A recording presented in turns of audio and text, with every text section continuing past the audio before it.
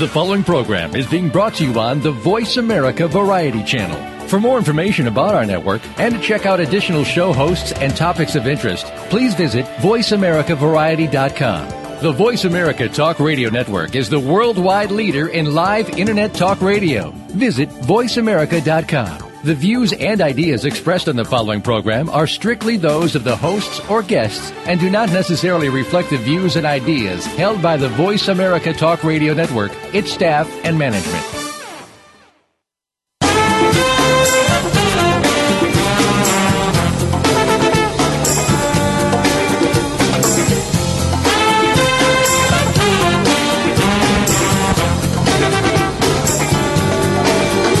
Archaeology is often viewed as a fascinating, eclectic, yet ultimately quaint pursuit. This program explores archaeology from the perspective of professionals who demonstrate that in the 21st century, archaeology and its subdisciplines may hold the key not only to our past, but to our present and future. Welcome to Indiana Jones, Myth, Reality, and 21st Century Archaeology with your host, Dr. Joseph Schuldenrein. Spend the next hour exploring where we came from and where we're headed with a leading researcher and practitioner in the field. Now, here is Dr. Schuldenrein.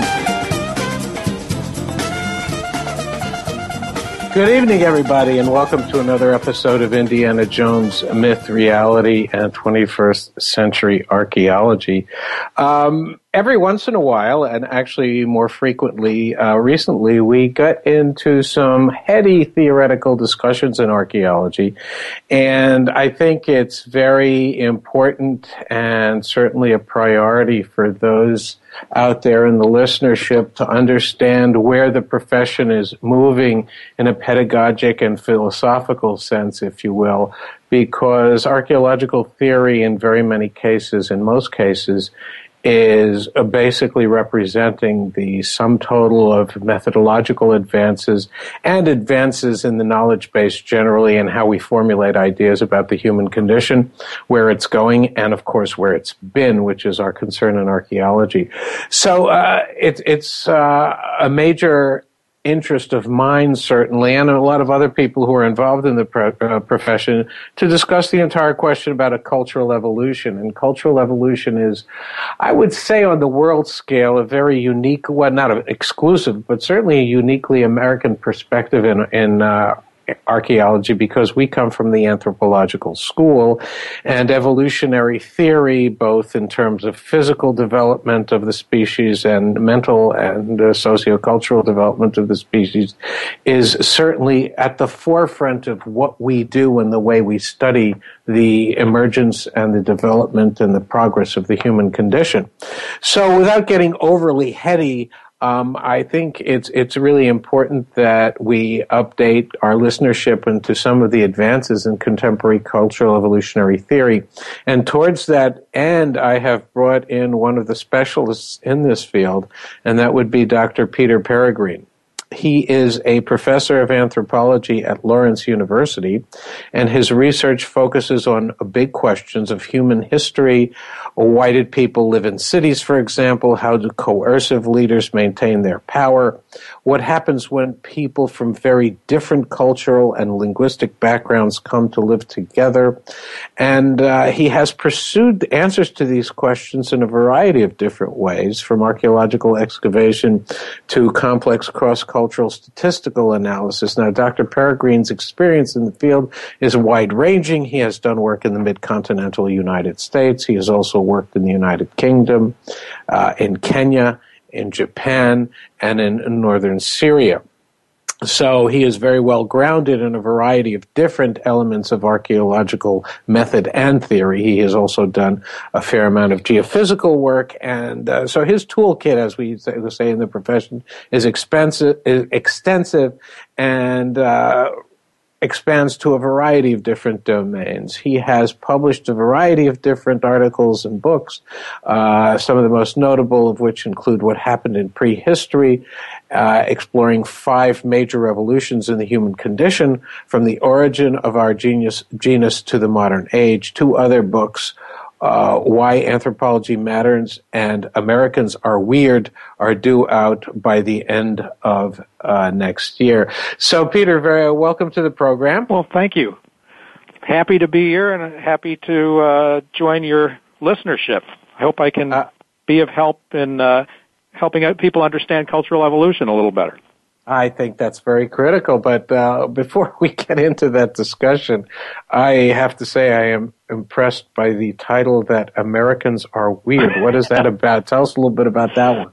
All right. Well, that whole series is a set of books that I am slowly getting through writing that are intended for a general audience to try and get some core ideas of anthropology and archaeology across in a very simple way.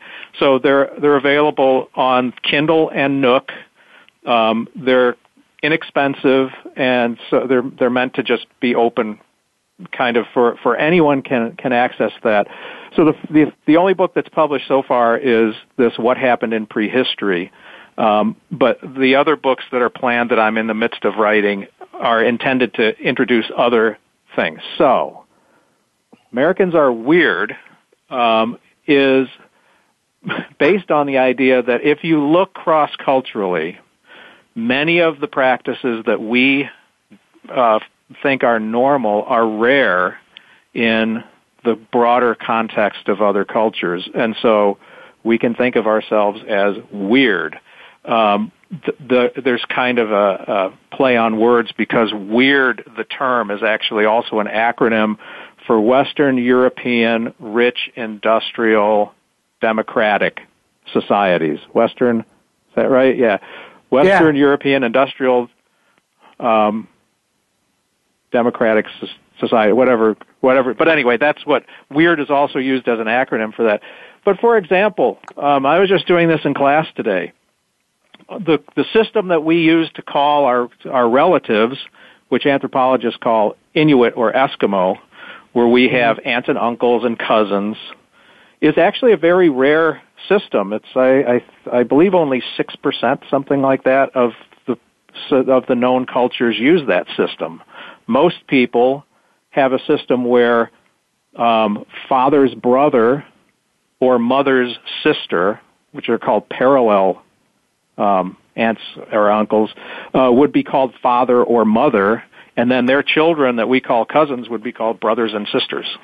So those are conceptual differences that are, in many cases, as you said, culturally based. That's correct. Yeah. So that Americans Are Weird explores a whole bunch of those things where we think is just typical and normal, but actually we're sort of weird in our practices. And I understand that. I guess my only question on that is that statement could be interpreted in a number of ways. For example, when I heard it, based on my own mindset and coming from an anthropological background, I was also thinking, well, are you making a distinction between Western culture and other cultures, or is it uniquely American? Western cultures, yeah. Okay. So, right. But it's one of those titles. It's supposed to catch the eye, and you hope someone will look at that and go, wait, what is this about? Yeah. That's right. And I think it's very appealing in the sense that that's one of the hooks that a broader listenership would certainly catch on to and look at with a fair amount of intrigue and, I suspect, interest. Right. And in that connection, you have certainly published extensively and discussed extensively the entire question of cultural evolution, and I would think that a lot of our listeners would be interested in your defining some of these terms because they're not widely circulated, and I think we have to talk about it in the Darwinian sense, both physically and socially. There are concepts of human evolution, which is a physical phenomena, and of course, what's become much more widely, well, not more widely discussed, but certainly extensively discussed in the past, is the entire concept of social Darwinism. And why don't you give us a little bit of background into that, and then we'll take it from there. Sure. The basic issue that cultural evolution tries to address is, why aren't all cultures the same? Or you could flip that around and say, why do cultures vary? Why do people do things differently? And that's a fundamental question within anthropology. And there have been different ways of answering that in the history of the discipline. Very early on in the discipline, at the end of the 19th century, one of the leading answers was people behave differently and do different things because they're of different races. And there was a big fight at the beginning of the discipline whether that was a correct answer for this question, why do cultures differ, or whether it had something to do with culture itself, and that culture itself somehow intrinsically changes, and that's why cultures differ. The cultural school won out because the biology of race just does not, human beings don't segregate into races biologically well, and they have no relationship to behavior.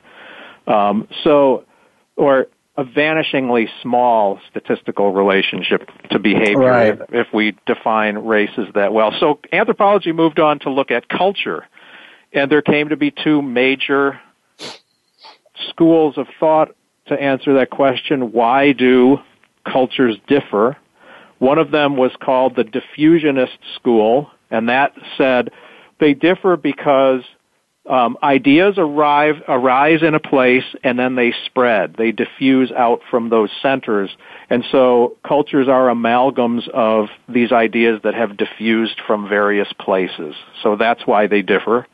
And then the other one became what was the primary idea in American anthropology, which was cultures differ because they have unique histories of development.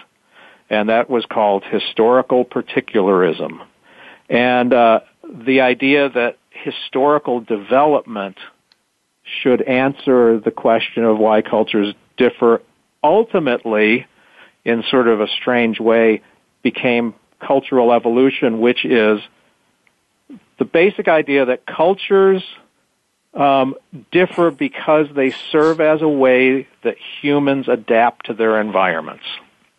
And that's the evolutionary part. Culture is seen as what we sometimes call an extrasomatic, or an outside of the physical body, an extrasomatic means of adaptation.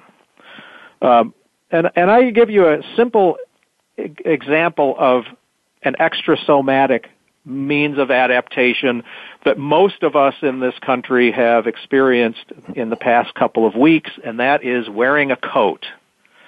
I'm right now in northeastern Wisconsin, and if I was just my naked human being, I could not survive here. But happily, I have culture, and cultural items like coat and a house that has heat, and all of these things that we create around us that are outside of our bodies that allow me and others to have adapted to this climate. And that's a basic idea of cultural evolution, that culture is a way that allows us to adapt to environments. And that's why not all people have the same way of life, the same culture, because we live in such dramatically different environments. That's a very simplistic view, though, because if we look... It's one that I think is very, very instructive, certainly because it clues us into a pattern and sort of a concept that I think we all understand. And I think the other part of that, and I just want to close the segment with this thought, is that these changes are gradational. So your marvelous example with the coat also extends, say, as our environmental zonation moves, say, southward from where you are to the equator, then the nature of that coat changes. Yes. That the amount of time that you have to wear that coat changes, and that eventually, once you get down into the equatorial environments, there's no more coat. Yeah, that's right. And I think that those concepts are incredibly useful, and I think you've expressed it in a way that I think most of our listenerships can follow. And I think that when we come back after these words, I'd like for you to develop that concept in a greater sense, and possibly and probably put it into a temporal perspective. Sure. And sort of assess the changes in human adaptations and patterns moving forward. And we will be back with this very fascinating discussion with Dr. Peter Peregrine of Lawrence University after these words.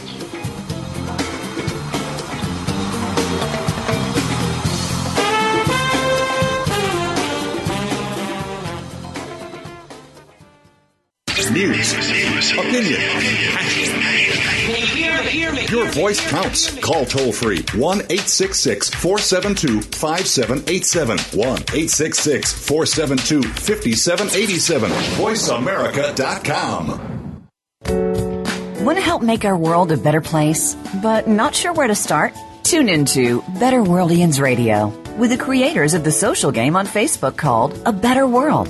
Join hosts Ray, Mary Sue, and Gregory Hansel, who will inspire you to make a big difference in small ways. They'll speak to experts, authors, volunteers, and everyday people who are changing the world daily. Better Worldians Radio is heard live every Thursday at 11 a.m. Eastern Time, 8 a.m. Pacific Time on Voice America Variety. Are you a single parent trying to create the balance between home life and work life? You may be running a successful business, but how are your relationships with your family and children? If you're one of the thousands of people trying to juggle it all, tune in to Straight Up with Chris, real talk on business and parenthood, hosted by Chris FSCU. Chris is the portrait of the success story, coming to the U.S. with no language skills, founding and growing several businesses, while raising his daughter from age 7 to adulthood as a single dad. Listen every Thursday at 6 p.m. Eastern, 3 p.m. Pacific on Voice America Variety. News, opinion, your voice counts. Call toll free 1-866-472-5787. 1-866-472-5787. VoiceAmerica.com.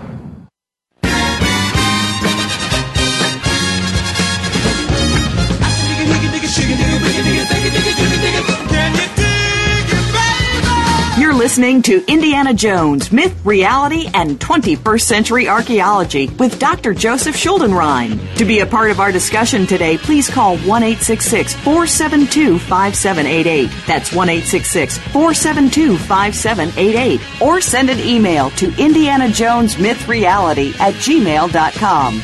Now, back to the program. This is Joe Schuldenrein, and we're back with this very unique episode of Indiana Jones, Myth, Reality, and 21st Century Archaeology. And my special guest is Dr. Peter Peregrine, who is a student of cultural evolution and has published extensively on the topic. And we were trying to define the emergence of the concept and to track it with a variety of different types of illustrations. And I think, Peter, one of the really interesting ways in which we can discuss this and offer our audience more of a concept on what this really means is looking at the temporal perspective on it.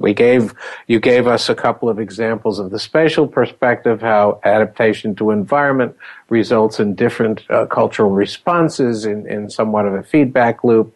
And now let's talk about it in the archaeological sense, which in the most fundamental looks at going back in time. And so why don't you pick it up from that point? Sure.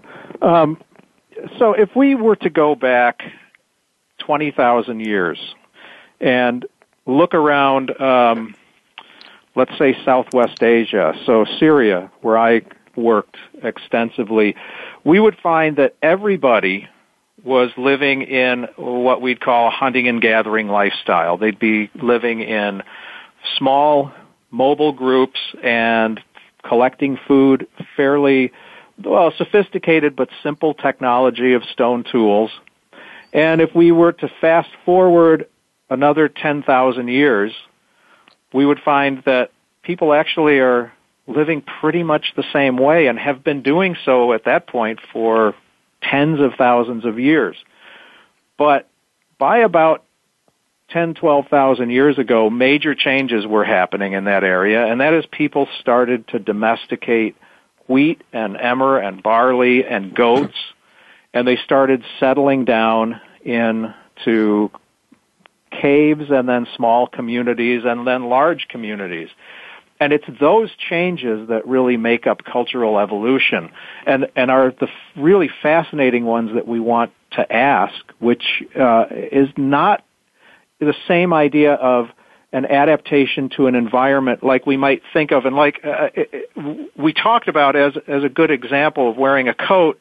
In the north, you wear a heavier coat. You go down further south, the coat changes. You go down further south, the coat changes. But in reality, things aren't quite that simple. The same climate in two different parts of the world will have very different cultures. So as we talk about adaptation and adaptation to environment, that's only one level of cultural evolution. We have to get down to a much more specific level and what's going on in a very specific local environment that people are adapting to. So if we look at Syria 10, 12,000 years ago, there's a major climatic change happening called the Younger Dryas. And the world is starting to dry out and heat up, and people who were living on wheat and emmer and barley in wild stands are finding that those wild stands of wheat and emmer and barley are becoming more scarce.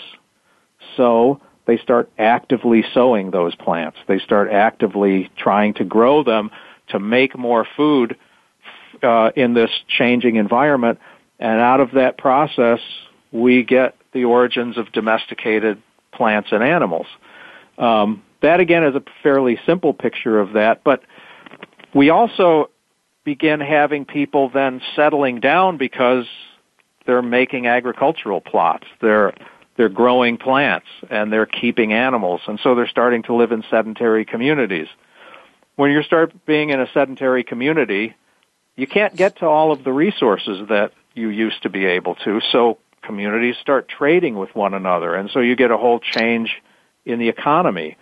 When you start getting lots of people living together, you also start having conflict. People get angry at one another. People do bad things, and so you start having to have some kind of higher level social order. And all of those things become adaptations to an environment, not just those physical ones, but also ways of organizing yourself so that you can live in a particular kind of world. And if we go beyond that, you're not living just in a physical world, there's a social world. You have communities around you, and so you have to adapt your way of life to those communities that surround you. In the end, that idea of cultural adaptation, creating change and causing cultural evolution, then becomes really complicated and a very interesting, difficult problem for us to understand. Again, if we were to go back 10,000 years and look at the Middle East, at Syria, basically everybody is living in a tiny little community, independent of everyone else. We look at it now and we know that everyone in Syria is living in this huge nation state that unfortunately is engulfed in a civil war, and we're going to see probably some new form of society take over that world. So these changes have been dramatic and fascinating, and one of the things that I hope the listenership will understand is that archaeology is the only discipline that can actually look at that, because we're the only discipline that has the time depth to see these changes happening over hundreds, thousands, tens of thousands of years. So that we're the only people that can really look at these long-term changes. History goes... I think you're absolutely right. And as we get into this entire question of the age of sustainability and the question of what is what's known as the Anthropocene, which is a concept that we've talked about before, I think you're absolutely right that archaeologists do provide that window of time depth and those very, very tricky and complicated questions that you've certainly answered so eloquently, are issues that we have to look at specifically, and I'd like to hear your thoughts on this. This dynamic between environment and culture is very, very complicated. It's very complicated. Certainly, a lot of contemporary archaeological thought, and it's not even revolution anymore, is clearly that these changes that occurred about 12,000 years ago are related to a very critical environmental event. You talk about the Younger Dryas, of course, and just generally the advent of what we call the Holocene, which is a general global warming phenomenon. But in fact, as the Holocene emerged, the adjustments and the adaptations and the networks that evolved varied, as you said so eloquently, differently in different parts of the world because of the complexity of the human environmental dynamic. And I think that that's a point that I'd like to hear you discuss a little bit more, so that, like we talked about the code example, but if traditions were totally different and had different concepts in terms of keeping shelter, maintaining protection over the skin, if that had changed and if social adjustments were different, then the response, even visibly to how people adjusted, would have been completely different. So I'd like to hear you elaborate on that a little bit more. Well, that's right. And I think there's really two issues in there, and both of them are fascinating and related. One of them has to do with this creation of the Anthropocene, and that transition, the geologists tend to place that in the 19th century. Some go back to the 16th century. But frankly, I would put that back 10,000 years. And the reason for that is when human beings started to actively domesticate plants and animals, and it's a process that took 2,000 or 3,000 years, but ultimately it occurred in many different places around the world, and in a fairly short period of time in terms of human history. And within 5,000 years, all over the world, people who were not connected to one another in any way became agricultural. So it was a human revolution, and it was a dramatic human revolution in the following way. Before we started to domesticate plants and animals, we generally behaved like most other animals in that we went out and we gathered food and we used the environment that we encountered in front of us. Once we started agriculture, we began to actively shape the environment that confronted us. We started to actively select for the kinds of plants that were growing there, and we started actively destroying particular plants and animals and insects that we didn't want there. And so in doing that, we started shaping the world that we live in rather than simply adapting or to a world that we are confronted with. And that is a very dramatic change in terms of this idea of culture as a way of adapting to the environment, because we're not only using culture to adapt to an environment, culture is also actively shaping an environment. And so getting on to sort of the second point, which has to do with how we understand that, much of my work recently has been at a place called the Santa Fe Institute, which began with primarily physicists and mathematicians who were interested in studying very complex physical phenomenon, the kinds of things that we study in high-energy particle physics. And what they started talking about were complex systems. And I like to think of culture now as a complex adaptive system. And what can happen in a complex adaptive system is that you get feedback loops that create what we refer to as emergent properties of the system that that you may never have anticipated would have occurred. Right. And that you get changes that can be dramatic leaps and also long periods of stability, and many times they're not readily predictable.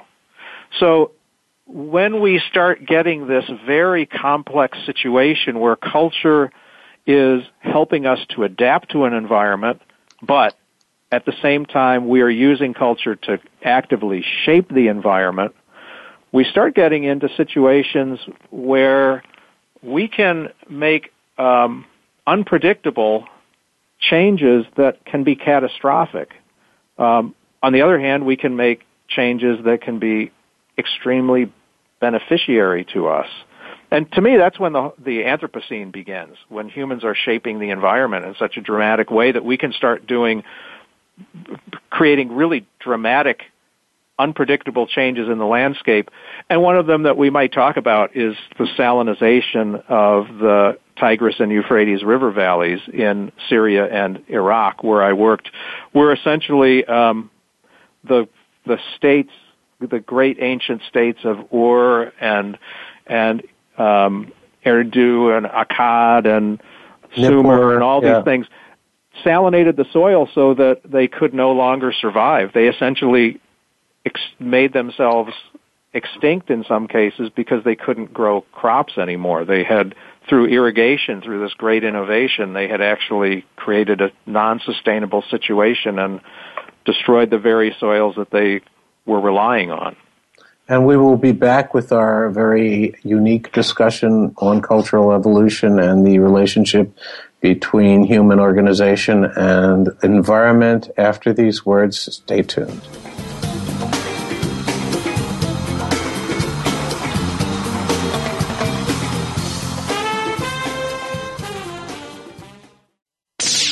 The Internet's #1 talk station. #1 talk station. VoiceAmerica.com. Living your best life isn't just about fitness and health. It's also about living a better life emotionally and creating balance. You know where you want to be, but what steps do you take to get there? Listen to Good Health for a Great Life with host Rick Barnabo. We'll bring you guest experts and tools to help you connect the dots from who and where you are to who and where you want to be.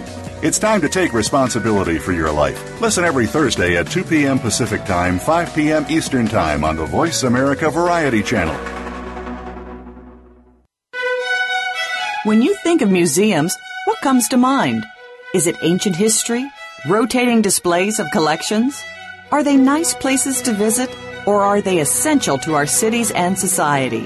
Listen for Museum Life with host Carol Bossert. We'll discuss what the attraction is and historical importance of museums and what they contribute to the economic makeup of our cities and country. Museum Life can be heard live every Friday morning at 10 a.m. Eastern Time, 7 a.m. Pacific Time on the Voice America Variety Channel.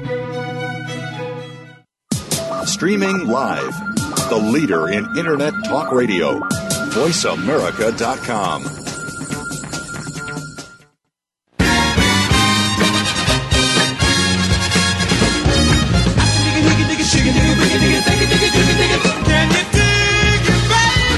You're listening to Indiana Jones, Myth, Reality, and 21st Century Archaeology with Dr. Joseph Schuldenrein. To be a part of our discussion today, please call 1-866-472-5788. That's 1-866-472-5788. Or send an email to indianajonesmythreality@gmail.com.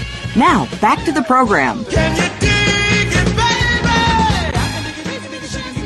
Today's episode features a fascinating discussion with Dr. Neal Peregrine of Lawrence University, one of whose major research topics is the very fascinating question of cultural evolution and the adjustment that people make through time and across time and space, actually, to changes in environment and changes in their way of coping with the environment. And one of the topics that has really swept the field very recently is this entire question that we've talked about, which is the Anthropocene, and essentially coming to grips with the fact that whereas in previous periods in the human condition, humans adjusted to their environments, now we have reached a state and that this is all tied into the entire global warming question and climate change, where effectively we have come to the point where we are impacting the environment in ways that have never been done before. Now, there are there are a lot of different explanations for how and when this happened. I think certainly there's a lot of people who would say that one of the nick points here, I think, was the Industrial Revolution of the early to mid 19th century in Western Europe and the United States that sort of provided a spark for these monumental changes that are no longer incremental, as many of us have seen, but they are exponential in the way that the human impact on the environment is getting to a point where some people are saying we are reaching a point of no return. I don't want to get into that specifically, but certainly, Peter, you've been talking about the impacts of population and technology and how that really has sort of changed the way in which we need to view the entire cultural evolutionary process and the entire nature of adaptation to environmental systems. And I'd like to hear you specify and capitalize on that. Sure. If we look over time, again, we go back, as we did in the last segment, 12,000 years ago or so. There are perhaps 1 million, 2 million people, human beings inhabiting the planet. And once we started with agriculture, 10,000 or so years ago, and over a course of 3,000 or 4,000 years, as agriculture begins around the world, we also see an emergence of greater population. And there's a number of reasons for that. And lots of research by archaeologists done trying to explain that. But if we look at that process as part of cultural evolution, we have human beings who are now shaping their environment, and most of the time they're able to shape it in a way that helps it be more stable and more sustainable. And in a sense, we're seeing in the archaeological record all of the successes that people that are able to make a more sustainable, a more stable, a better environment for them to live in continue over time, and we can see them in the archaeological record. And human beings have been spectacular at doing that, so that today we have 7 billion people on the planet.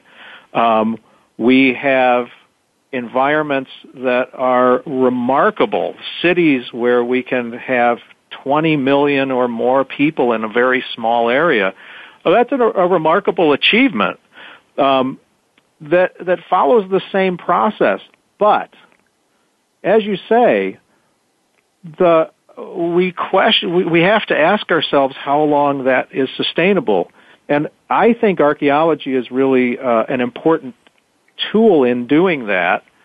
This gets a little bit away from population and technology, which I hope I can get back to. But archaeology is a wonderful tool in doing that because we're one of the few disciplines that can see the failures. And we can see these marvelous ancient civilizations that collapsed because they created systems that were not sustainable. Many societies collapsed because they were conquered, but if we look at all the great ancient civilizations, most of them either transformed so dramatically that they don't look anything like they used to, or they fell apart. Right. And we have to start asking these sustainability questions. And I think archaeology gives us a way of doing that because we can look at both the successes in cultural evolution, because it's not a snapshot in time. We're looking at long-term development and oftentimes a long-term shift towards a collapse or a transformation. And we have the time scale to be able to do that and the tools that we can do that with. Now, to get back to population and technology, two of the things archaeologists have looked at very closely and have gotten extremely good at looking at are technology and population. Technology is quite obvious why we as archaeologists would look at that, because that's really what preserves. We have tools and we have stone and ceramics and all kinds of nice things that last in the soil over long periods of time. So we can look at technology very well. But because of people interested in cultural evolution, early on in the discipline, people looked to Darwin and looked to the model that Darwin created, which is essentially that population grows until there's a struggle for existence, and those organisms with the best adaptations are the ones that survive. Right. So, sort of in a coarse way, early on in the study of cultural evolution, anthropologists, archaeologists did that and started looking at, well, when can we see population growing? When can we see what used to be called population pressure? And can we see population pressure driving innovations in technology or innovations in ways to organize people that then leads to new ways of doing things and new cultural evolutionary events? So we actually, as a discipline, got quite good at measuring population, and what we found is that there's a dramatic relationship between population growth and technological and cultural change. And it's very hard to pull out which one of those is driving that process. And what we call, and I think is the title of this segment, what we call prime movers, the things that drive cultural change, the things that have been the basic force creating all of the variety of culture around us. 20 years ago or so, we would be having big fights about whether it was population doing that, or whether it was technological innovation that did that, or whether it was warfare that did that, or conflict. Right. Today we're in a much different place because we realize the answer is much more complicated than that. It's a very complex relationship, and that complex relationship requires us to start working with people that work with those kinds of complex relationships and work with complex adaptive systems. Right. So what I've been doing with people at the Santa Fe Institute is trying to look at cultural evolution and change through that framework. And one of the remarkable things that is coming out of work that is being done at the Santa Fe Institute, and some of the work I've been lucky enough to be part of, is that there are very fascinating patterns that we can see in terms of what we would call scalar processes as cultures scale up and get bigger, or as cities scale up and get bigger, or as particular organizations scale up and get bigger. There are processes that we actually can see, and by using new statistical tools and modeling and things that allow us to look at complex systems in a systematic way, we actually can see patterns that are fairly regular. Now, the important thing about that is that once we can do that, archaeology becomes a tool that isn't just a pursuit where we get to look at the past and understand these interesting stories. Now we can start contributing to studies of long-term change and these predictable patterns. And if we can create models where we can follow a path for a long period of time, that means we can begin forecasting into the future, or we can start making predictions about what could happen after following this long process of change. And that brings us now to what we were talking about, issues of sustainability and population. And if we have these patterns that we can see that are regular, and we can trace them over a long period of time, can we look into the future 100 years or 1,000 years and begin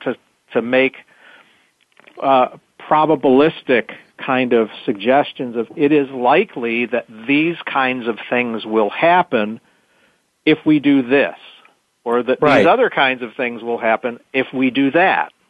Yeah, but there are some issues here that I think you're putting your finger on that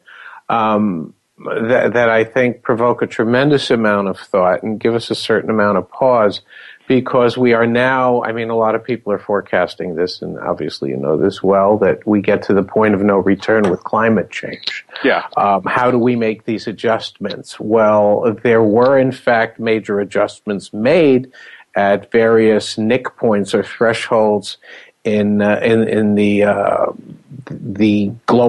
trend to globalization and to the potential catastrophes that the world was witnessing, even as early as the late 19th century, when industrialization got really big, and all of a sudden we had the age of discovery. The first 2 decades of the 20th century accommodated a lot of these massive changes with this rash of discoveries in the creation of the automobile, airlines, radios, communication. These were all functions of the times and the changes in the demographics that seem to be very closely linked to this. And I'm wondering what your thoughts are on that. For example, right now we're talking about the age of sustainability and what are we going to do about the eradication of some of our resources, and yet at the same time, now we're talking about the possibility, and a very real possibility, I think, of confronting the global water shortage by actually developing efficient strategies to desalinize ocean water. I mean, so there are all sorts of possibilities that hadn't been thought about, but that for some reason this unusual interconnection between technology and population can often, in fact, result in a positive feedback loop. And I'd like to get your thoughts on that after we come back from these words.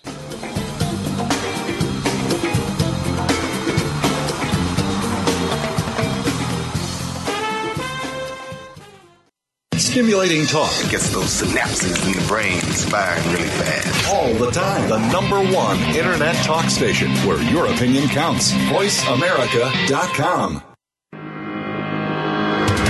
What can you find on Get Real Radio? Well, quite honestly, who you really are.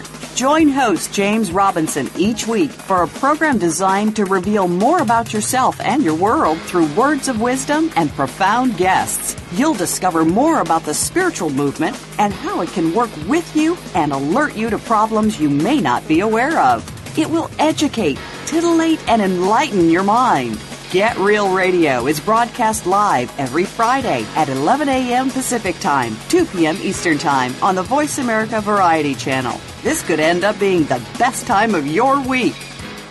Tune in to Patricia Raskin Positive Living on VoiceAmerica.com every Monday at 2 p.m. Eastern Time and 11 a.m. Pacific Time. This program brings you practical and inspiring principles for living a more authentic, engaging, and passionate life. Patricia's guests will give you a formula for connecting, giving, forgiving, and miraculous living. So tune in and call in to Patricia Raskin Positive Living Mondays at 2 p.m. Eastern Time and 11 a.m. Pacific Time right here on the Voice America Variety Channel. It's practical, positive solutions for a happy, empowered, and successful life.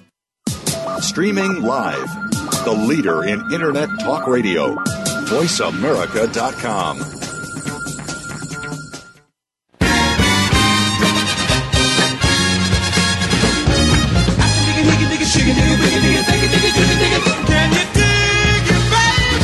You're listening to Indiana Jones, Myth, Reality, and 21st Century Archaeology with Dr. Joseph Schuldenrein. To be a part of our discussion today, please call 1-866-472-5788. That's 1-866-472-5788. Or send an email to indianajonesmythreality@gmail.com. Now, back to the program.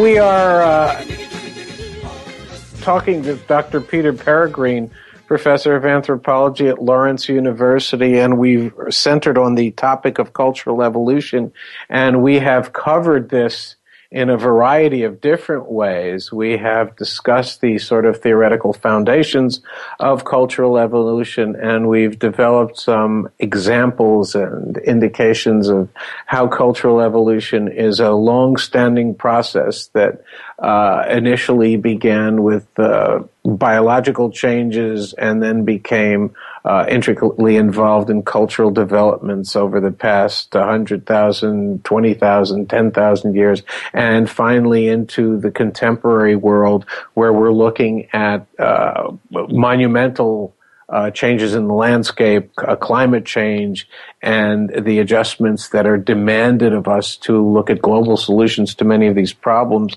We've talked about technology, we've talked about population, we've also talked about the strong potential of the human condition and human beings to actually cope with these issues and these potential crises in very creative and dynamic senses, and that in many cases, and not always certainly, but we have come up with solutions to some of these very, very challenging problems in the adaptation, the relationship between culture and environment that wouldn't have been conceived 20, 30, 40 years ago, but now all of a sudden, because of the range and the scale of what we're up against, the creative minds of the world have come along and provided some very key solutions and potential answers to these questions. So, Peter, why don't you pick it up from there and let us know how archaeology fits into this and where you see this entire range of study and development proceeding as we go forward. Sure. Well, you had raised a couple of really interesting issues, and this is one of the core facets of cultural evolution. Really what it's all about is that human beings find solutions to problems. They're able to find ways to address problems that arise, whether they are coming from outside of the culture or whether decisions that were made earlier by people shaped things so that they no longer are working right. And that's kind of just a continuous process of cultural evolution, that corrections have to be made in the way things are done, because things in the environment change, or things within the culture changes, or a new society comes to being a neighbor, or whatever. Those happen all of the time. And so, in fact, cultural evolution tells us that we have gotten very, very good at using culture to adapt to changing conditions. And if we look back over time, human beings have adapted to dramatic climatic changes, changes that I believe something like 8 degrees Celsius or something in the last ice age, so far beyond what we're talking about with the potential for global warming in the next century. Having said that, there were dramatic costs to those changes, and we know that large numbers of people died off. Human beings at the last glacial maximum were in 2 or 3 small refugium. We know that there were genetic bottlenecks, that there we think were some cultural bottlenecks. So even though we can survive those kinds of dramatic changes, and it's one of the great things about culture, that it provides us those opportunities to survive those dramatic changes. There are costs, and not everyone survives, and the survival conditions are not always what we might want. In my book, What Happened in Prehistory, there are really 2 lessons there that I put forward in that book that I think are really important to understand for this discussion. And one of them is that human beings make choices about how to shape the environment. So we are not powerless in the situations that we find ourselves. And again, that's one of the great things about culture and our ability to adapt through culture, is that we, to a great extent, can control our own destiny. There of course are situations where an asteroid might hit Earth, or a volcanic eruption. We can't control those, but we can respond to them quickly, and we can make decisions that allow us to survive. I think that the big question that we have to ask ourselves is, have we been making decisions on how to do things that provide for long-term sustainability and long-term survival? And there's no question in my mind that we will come up with great technological advances and that humans will continue. I think the question is, are we going to make choices about that allow us to survive in ways that we desire? And the other interesting thing, if we look over the course of human history, is that there has been a narrowing or an attenuation of the decision-making structures in human history. If we were to go back again 12,000 years ago, decisions are made within sort of a family structure or within a community structure. Now, everyone on Earth lives in a condition where decisions are made by a fairly narrow, small group of people within whatever society or nation state they live in.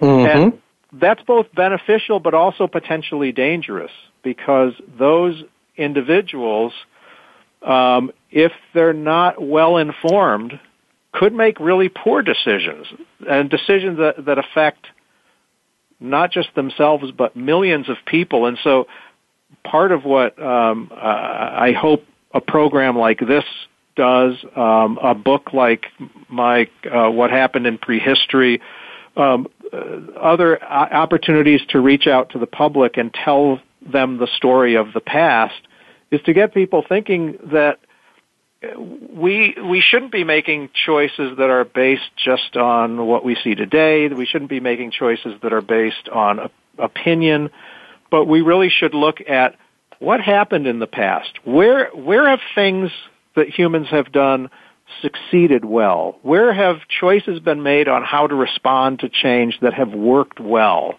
And what are responses that have not worked very well? Because we have lots of those that we can look at through the archaeological record. And then the other thing is to look at these broad patterns that we can see, the kinds of things that my colleagues at the Santa Fe Institute and many other people are now starting to develop, where we can not necessarily predict, but we can see broad patterns, and we can create models where we can change the parameters of the model and begin to see what might happen.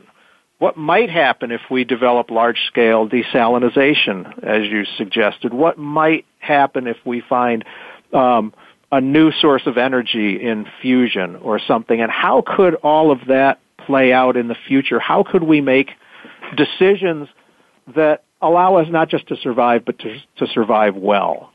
And on that note, I'm afraid we're going to have to wrap it up. The time just flew by on this program. It absolutely did. Yeah, obviously a lot more questions that we have to answer.